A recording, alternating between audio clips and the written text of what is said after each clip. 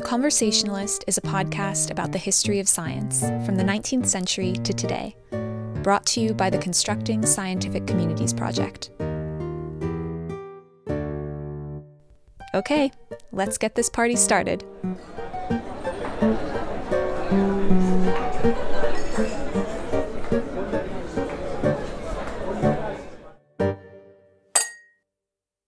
In the 19th century, many scientific institutions hosted what were known as Conversazione, evening gatherings to showcase science and the arts. These events ranged from the outrageously raucous to the excruciatingly boring, but they were united in bringing together experts and amateurs, professional scientists, and the general public for lectures, displays, performances, and, of course, conversation. In this podcast, we invite you to join our version of these classic Victorian affairs, our very own cocktail party with experts on the history of science. Conversazione were about information, but they were also very much about entertainment. So we ask our guests in each episode to regale us with a story about the history of science that will captivate us for a drink or two. At the end of the episode, we'll head over to the bar to chat with our bartenders, who will share a recipe, a story, or maybe a bit of history about the food and drink that so often accompany a good conversation. Well, welcome to the Conversationalist podcast. I'm Kira Allman. I'm the Media and Communications Officer for the Constructing Scientific Communities Project. Would you each like to introduce yourselves? I'm Sally Frampton. I'm a historian of medicine and I'm a postdoctoral researcher on constructing scientific communities. I'm Oscar Cox-Jensen. I am a historian and sort of music historian. I am a Leverhulme Fellow at Queen Mary University of London. Well, thank you so much, both of you, for joining me for the Conversationalist today. Cheers. Cheers. All right, so Sally and Oscar, what will we be talking about today? Today we will be talking about the history of vaccination, and that includes the anti-vaccination movement. And we're also going to be talking about how the history of vaccination intersects with cultural history and music, which Oscar is going to tell us more about. Yeah, that's, I think, what I've been roped in here for. I fear it will not be restricted to just talking. If I have things right, we might be persuaded to sing at some point. Brilliant. That sounds great. Okay, well, I guess maybe let's start with Sally. When did vaccinations first appear on the scene? We're talking about vaccinations broadly, so. Yeah, well, vaccination has a pretty long and complicated history. A vaccination, I guess, as we know it, appeared at the end of the 18th century. And that was when a chap named Edward Jenner, who I'd imagine some people are familiar with, who was a doctor in Gloucestershire, he developed the idea that that smallpox, people could be protected from smallpox by having a less dangerous disease called cowpox injected into them. And so he developed this idea of vaccination. So that comes from the Latin vacca, which means cow. And he did some experiments on local children, which we might consider somewhat ethically dubious, yes, these days, where he took matter from cows who had cowpox, and he put it in their arms to see whether that would prevent them from getting smallpox, and it did. But this builds on a longer history of a practice called inoculation, which is where people cottoned on quite early that if you put a small bit of smallpox matter, so a scab or a pustule or something like that, in the arm of someone, this tended to stop them getting smallpox themselves. So the big transition really was from moving from using smallpox matter to using cowpox, which was a much safer way of preventing the disease. And how was that received when it was initially implemented? So while Jenner wasn't quite the first to work out that you could use cowpox to prevent people getting smallpox, there had been other people who'd kind of worked this out, but it was more of a folk practice, so something that was used by farmers and so forth. But the difference with Jenner was that he was a doctor, he was a fully paid up member of the medical establishment, and he conducted this experimental research, he published his findings, and that was when the idea really got accepted into the medical community. But as we'll see, since there's been vaccination, there's always been resistance to vaccination. That has been there since the very beginning. So there was always an undercurrent of a concern and anxiety from different members, sectors of society about what vaccination was and whether it was really safe. I remember doing a bit of this at school in the UK. We did a module when we were about 16 on the history of medicine, and Jenner was like this totemic figure. And I remember this glorious statue of him and this small naked boy stabbing something in his arm, and that was the heroic image. But then we saw these caricatures as well at the same time, and it was all people getting fixated on the whole cowpox thing. So turning people into cows is the obvious thing that people seem to be worried about in these cartoons. Absolutely, yeah. It was a huge thing, and you as Oscar says, there's these amazing caricatures by people like James Gilray, where people are having the cowpox injected into them and they're sprouting horns as the cowpox is put into them. And this did play on genuine concerns people had about matter from animals being put into the human body, and what may be the consequences of doing that. So how did vaccination change between Jenner's work and the 19th century, and why was vaccination such a big issue in the 19th century? I mean, there were lots of issues around it. I mean, so I guess the 19th century, there's a huge and complex development in what happens with vaccination. So there's changes in the technique of how it's done, but there's changes in the politics around it as well. So in the first half of the 19th century, quite often the vaccination is done by a method called arm-to-arm vaccination, which is as dodgy as it sounds, really. So cowpox would be taken from one arm and then it would be transferred immediately into the arm of another person, so that the live matter from one person would be transferred to another person, which came with all sorts of risks about other, infecting people with other bloodborne diseases like syphilis and so forth. And eventually that's phased out and manufactured calf lymph is used instead by the end of the 19th century. So that's one big change. But I think what is perhaps more interesting is the politics of vaccination changes massively during this time. By the middle of the 19th century, you have a huge increase in public health measures in Britain.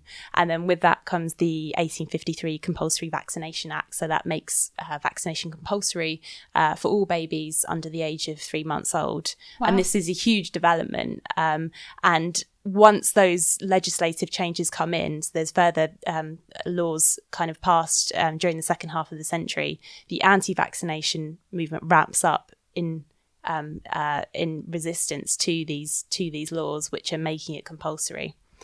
People see these laws as an infringement on their personal liberty, on the choices they make about their family's health and so forth.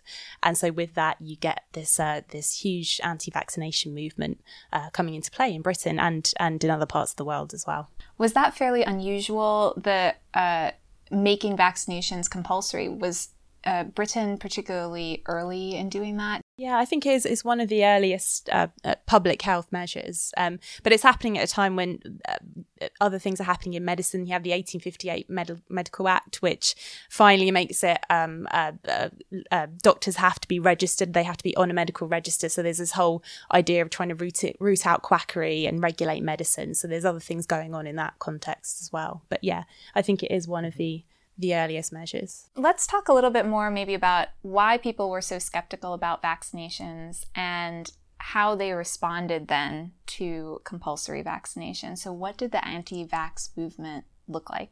Well, there was lots of different reasons. I mean, one of the kind of interesting factors in it is religion. So a lot of the people involved in the anti-vaccination movement were part of, I guess, sort of non-conforming religious organisations, in particular the Swedenborgian Church, and they had some very specific ideas about blood poisoning, and you still get this in some religions today. There was this idea that by being vaccinated, you were infecting the blood, and this would have an impact on your soul as well. So there's a huge crossover there, and there's a crossover with lots of different kind of alternative radical causes at this time with vegetarianism and other, radical. which doesn't seem very radical now. So there's almost like the cliche of the sandal wearing hippies, but maybe in a religious context. Yes, yeah, I think so. There's all sorts of interesting social factors. I think it's primarily a middle class movement, but you do have quite a lot of working class radicals involved in it as well. So there's kind of different. Some people just simply weren't convinced about the efficacy of vaccinating. They didn't think it was that effective. They thought measures such as hygiene, improving hygiene and cleanliness were what you needed, and this was the reason that smallpox was declining. And then some people were much more concerned about the compulsion element and become involved after those acts come in place because they see it as an infringement on personal liberty. And I think a lot of it is centred around the fact that it's children that are being vaccinated, and this has a huge impact. It's a very emotion-driven movement a lot of the time. Children are kind of seen as the innocent victims of these doctors who are making money out of going around performing this procedure. This what they see as a very questionable procedure. It's quite weird, I think, this sort of early to mid-Victorian attitude towards children. You have the real sentimentality and then at the same time the more brutal aspects. I suppose this is a time when they've really just invented the idea of childhood, yeah. And in the previous decade, the 1840s, you have the first act that forbids children under a certain age to be chimney sweeps. So you have that sort of Oliver Twist context of sentiment, people like Dickens really making the child this figure to really think about and be pitied. But that, I suppose, is in the cause of reform and progress, as is this, but it can be moved to the opposite. Yeah. So what was the scale of this movement like? Are we talking about people out in the streets protesting vaccinations, or was this something that you did sort of quietly at home? There was no internet. You couldn't just complain on Facebook. So what were people doing to express their displeasure with vaccination? Yeah, there were marches. So in 1885, there was a huge march in Leicester, which somewhat surprisingly was a hotbed of anti-vaccination activity because there was a lot of non-conforming religious movements up there. And that protest had somewhere between 80 to 100,000 people. So actually pretty big. And that was a very loud, riotous march, effigies of Edward Jenner being decapitated in the streets and so forth. So, yes, it was, I guess, always a countercultural movement, but a pretty sizable countercultural movement.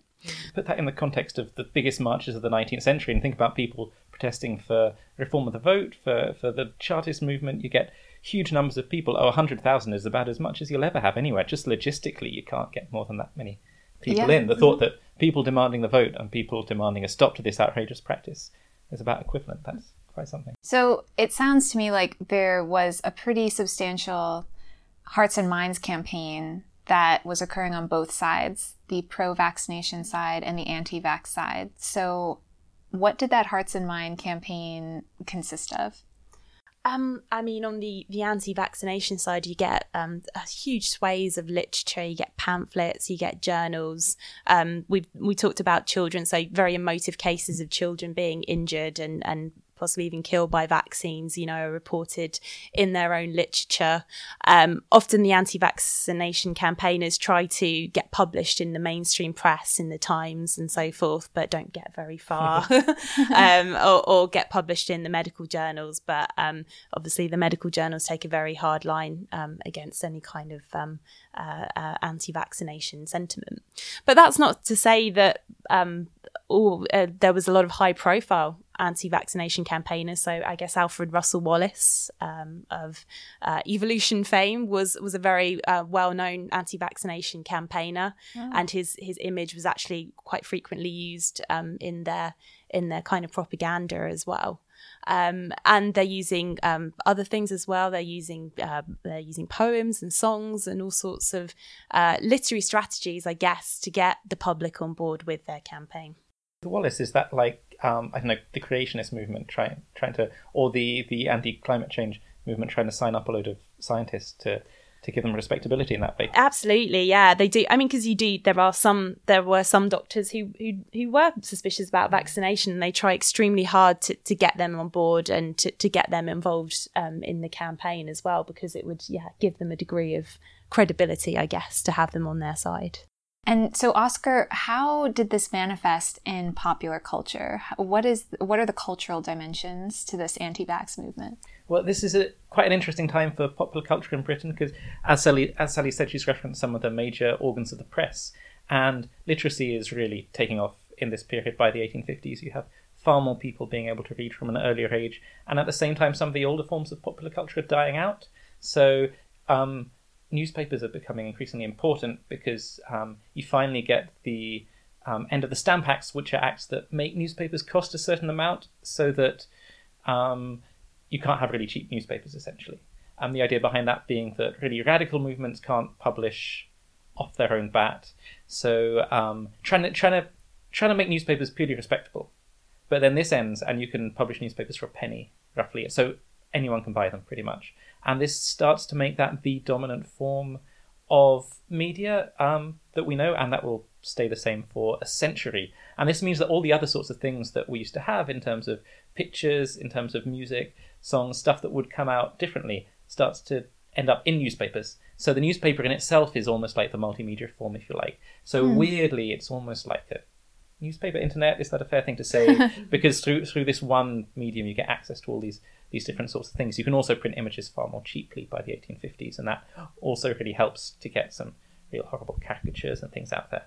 And these are big national institutions, but also smaller, more local papers and journals, I'd say. Would you say that's fair, Sally, that print is the main organ for this, but then that has a multimedia dimension? Yeah, absolutely. Yeah. I mean, there was 3 anti-vaccination journals in the 19th century, which is quite incredible. One of which lasts till 1974, and I still haven't looked at that one just to see kind of how it develops over the century. So, I think they are really getting on, with this. They're using this expansion in print culture to their advantage. Quite successfully, though, because people start up journals all the time in the 19th century, but normally they last sort of 1 or 2 issues and then they go bankrupt. This is just the thing people do, and these are I mean, one of the other one lasts 10 years. So as you say, this is a lifetime in periodical culture that it can last that long. So that does tell you something about how popular the movement is and how periodicals work to their advantage in getting their word out.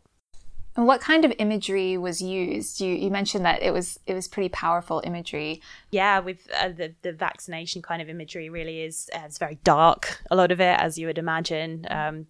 There's one of my favourites is the vaccination monster, which is available in Welcome Images, which hopefully we can put up, of people being inhaled by this vaccination monster and then spewed out the other end. So lots of very visceral, brutal images, doctors being caricatured, images which play on this idea that vaccination is causing all sorts of other diseases in people. So I think that is a huge part of their strategy as well. So obviously this imagery was extremely gruesome in some ways.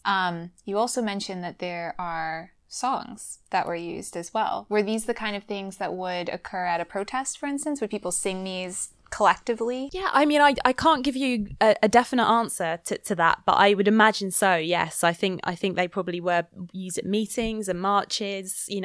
Oscar can probably tell us more about the effect of the song, and presumably it was used to kind of bring the community together and get people going on a rousing chant of anti-vaccination lyrics. This is where Sally and I came together in the first place. She said, we've got these songs in these journals and papers, and they specify a tune. What is going on here? What do we think? And it's always the intention of these people to get them taken up and sung by the people as well, because as soon as someone's joining in, then that sort of gets them on your side. And there's a great long history of this sort of protest song. It goes back centuries by this point, and it's interesting. You see them really well done and really terribly done. Like one of the big features of 18th, 19th century political songs that's trying to make a point like this is very often they adopt the tone of like someone in a pulpit, and they're lecturing you and telling you what you must or mustn't do and trying to get across a message. That never really works in a song like that. It's a terrible idea. Who wants to listen to that? Who wants to go on a march and sing that? But I think in my expert knowledge of 19th century propaganda songs, I'd say these two we've got from the anti-vaccination movement do a pretty good job of what they're doing, and I can easily see people joining in happily with these. They're really effective.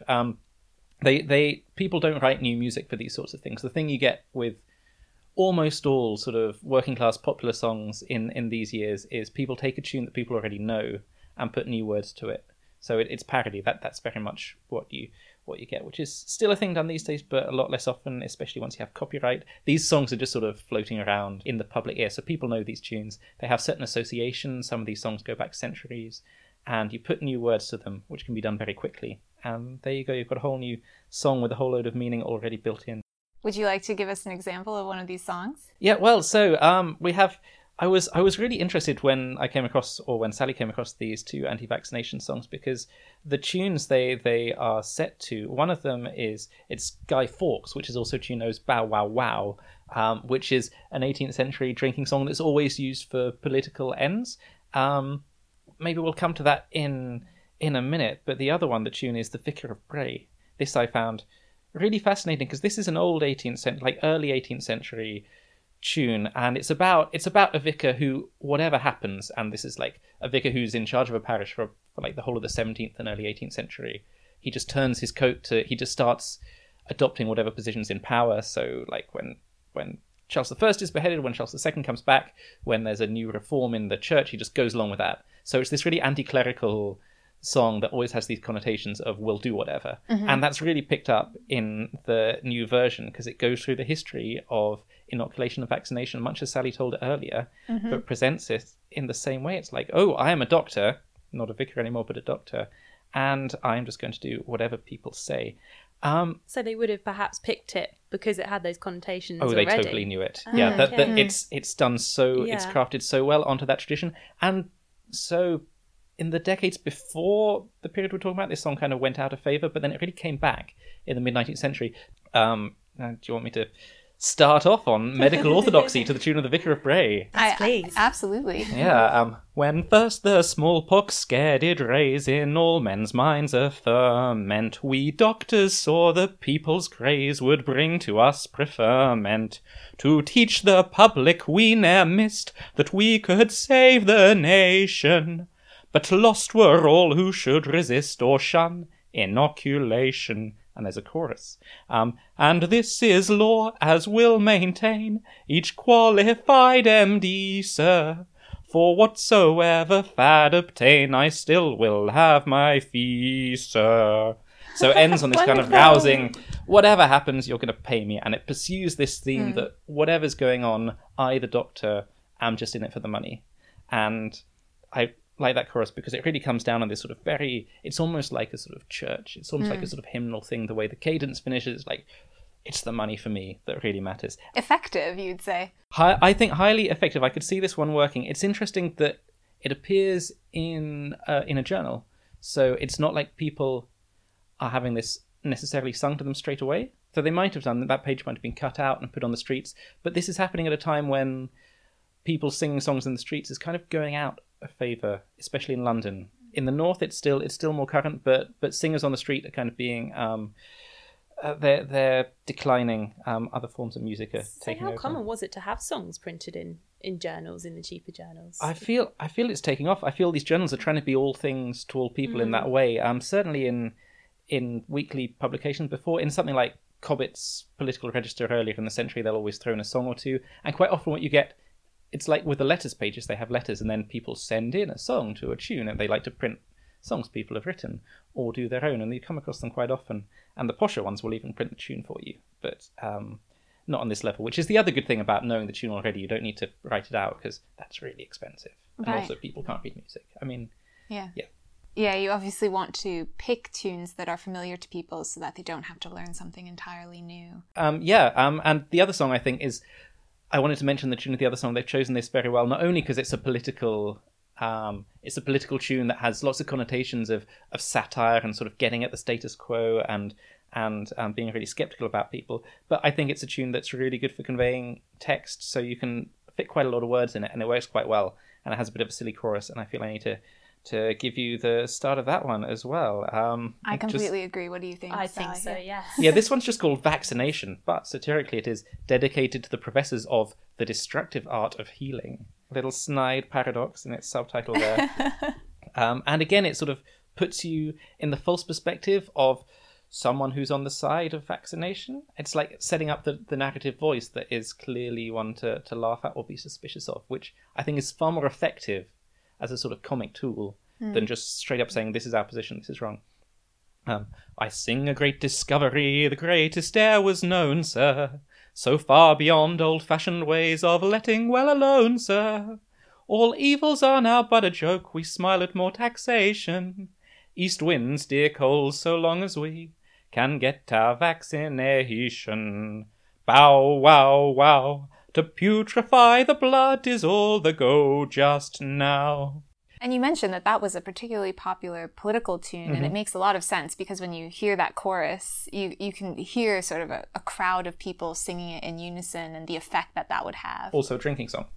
Of course. Yeah. In fact, I mean, there's a lot of crossover there, I think. Most definitely, yeah. I think that's very clear. Politics and drinking really go together at every social level in this century. Yeah. And it probably played off. There was so much skepticism about doctors at this time, and you didn't have to be an anti-vaccinator to think that way. And plenty of people thought doctors were money grabbers and that they were ineffective in what they did. So this is probably something that would chime with a lot of people, and not just those who were rooted within the anti-vaccination movement. So right, this was a period in which there was actually quite a lot of satire about the medical profession, wasn't there? Yeah, and lots of concern. There was an increasing kind of skepticism about things like leeching, which had been the kind of mainstay of medicine. You've got this, have a leech, let's do this, we'll bleed you, we'll be fine. And people were becoming a bit more cynical about the effectiveness of those kinds of treatments. And I think perhaps they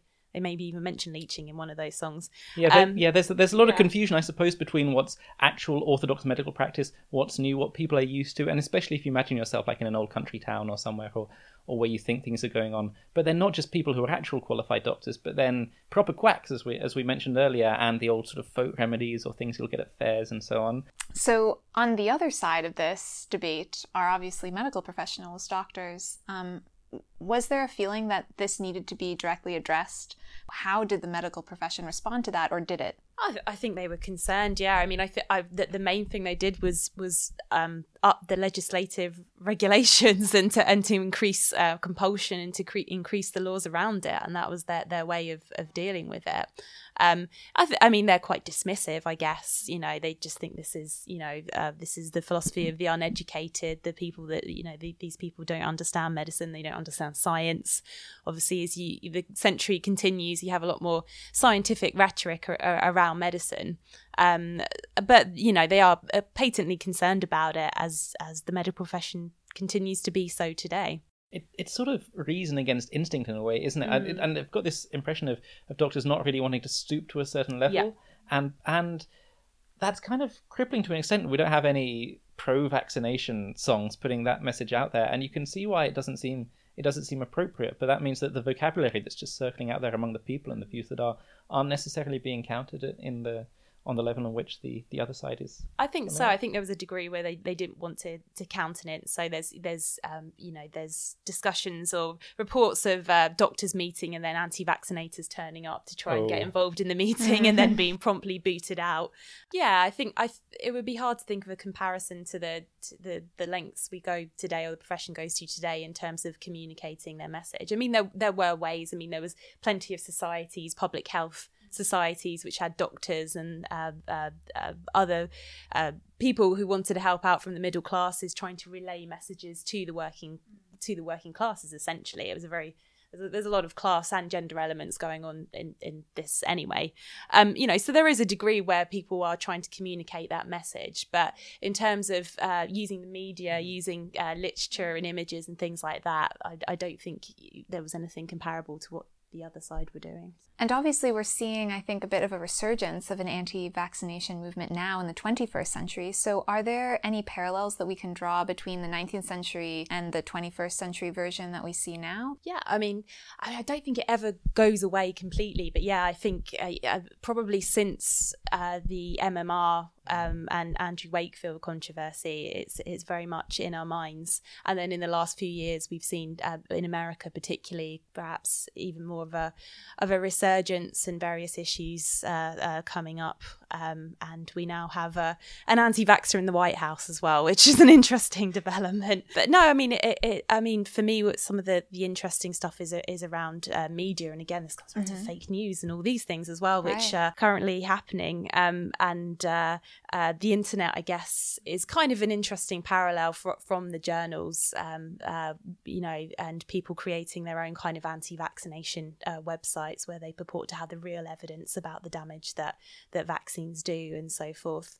I'd say one thing that never seems to change is the impact of the human interest side of things, and the emotional, and the way it only takes one accident and one poor child to really fly in the face of sort of any statistic you like to bring up. Like you can debate these things with facts and reason all you like, but what the media from the 19th century shows is that actually it's very powerful to just raise people's emotions and put powerful images out there, and even a joke or dredging up some old history that is definitely fake news can be way more effective with a whole load of people than a careful, rigorous demonstration of, I'm kind of wondering, this topic of vaccinations and the anti-vax movement, it's an interesting intersection of humanities, science, and medicine. What do you think we can learn from the humanities and looking at the history of science? I hope what people have got from this podcast is, the importance of having a historical perspective, but also a cultural historical perspective, and seeing how something like vaccination, where we think back, we tend to think about people like Edward Jenner and that kind of, history of medicine, that actually great man thing, thing. And I think what Oscar particularly shows with his research is how this is a cultural phenomenon, and it's playing out on the streets and in society in ways we might not necessarily remember that it did. And actually, by looking at that, we can see parallels today with what's going on with vaccination. I would add to the point about the sort of great man theory and the thought of scientists, and a lot of the idea maybe of a lot of male doctors having these views that so much of this propaganda or the arguments are put out there to women, to children. A lot of the arguments presented are done to all sorts of people and presented at families.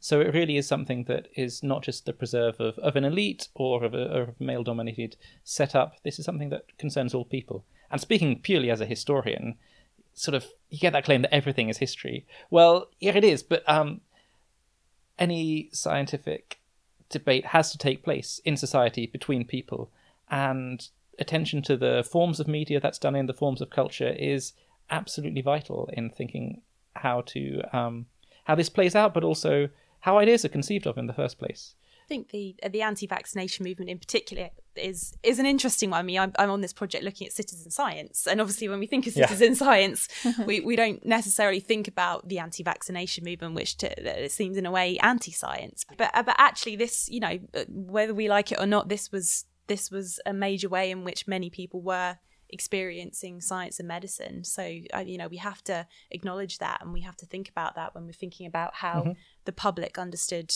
and experienced medicine in the 19th century. All that remains for me to do is to thank both of you for coming on the show and being part of this conversation. It was really interesting. Thanks again. I'll drink to Cheers. that. Cheers. Cheers. Okay, you know what time it is now. Let's pop over to the bar to talk with our bartenders, Corey Mason and Tom Nicholson from the Oxford Artisan Distillery. Corey, I've got a big question for you today. What makes for a good cocktail every time? Are there any universal factors or ingredients that make for a good cocktail? What makes a good cocktail? A good cocktail has to have several things. It has to be balanced, for one. And this doesn't mean it has to be sweet and sour, whatever. It has to be a well-made drink. And that can be one that's all liqueurs or be one that's mostly straight alcohol. But it's got to be balanced. And I think the other thing that's really important with any drink is it has to be, I don't know if appropriate's the best word, but it's more about the situation. It's really where you're drinking it, who you're drinking it with. For a large part, that's where the bartender comes in. You need to set a scene and create an environment to enjoy it. I get asked a lot as a bartender and as a distiller, what's your favorite cocktail? And I can say, I've got a couple. I've had a really amazing, Manhattan before. It was just perfect, and the bar was great, and the lights were low, and it's just this great experience. One of the best cocktails I've ever had also was a pina colada on the beach in Puerto Rico, which involved a bottle of rum and a can of Coco Loco. You know, and you punch a hole in the can, and it was just, this is not an elevated cocktail. I don't even classify it as a cocktail. But, you know, it's 10 o'clock in the morning, we'd already gone diving, and the sun is hot, and you're drinking rum and sweet coconut, and it was a perfect cocktail for that time. So for me, that's really what makes an amazing drink. It's got to be in the right situation. Oh, that's so true. So if the situation really matters to a good cocktail, what do you think the environment of a 19th century conversazione might have been like? Can you imagine that kind of scientific and social setting, what that might have felt like at all? Oh, I think it'd be great for it. I think it would go really well. I mean, it's this age of discovery. You're seeing new things. You're learning about new things, and you're also seeing new cocktails. You're having a new experience. You know, you're experiencing something you haven't done before. So in this setting, a cocktail would be perfect. And the fancier, the better. You can have these cobblers with sugar and fruit and all these amazing things as someone's also blowing your mind with some new scientific, advancement or exploration. Any bar that's trying to open, that's really is what you're trying to create, this dynamic environment where people are sharing a great experience and learning about new things. And I mean, that's what cocktail bartenders do. If they're really good, they teach you something new and they elevate you to educate you in something you haven't, experienced before. Awesome. Well, that brings us to the end of the episode. Thanks, Corey, for giving us some insights on what makes a great cocktail. If you'd like to learn more about vaccination and the anti-vax movement in the 19th century, we'll have full-length versions of the songs Oscar's saying, as well as some images and cartoons from various 19th century publications available on our website. That's conscicom.org. The Conversationalist is a podcast from the Constructing Scientific Communities Project, funded by the Arts and Humanities Research Council. It is based at the Universities of Oxford and Leicester in partnership with the Natural History Museum, the Hunterian Museum at the Royal College of Surgeons, and the Royal Society. For our most recent podcasts, subscribe on iTunes or follow us on SoundCloud.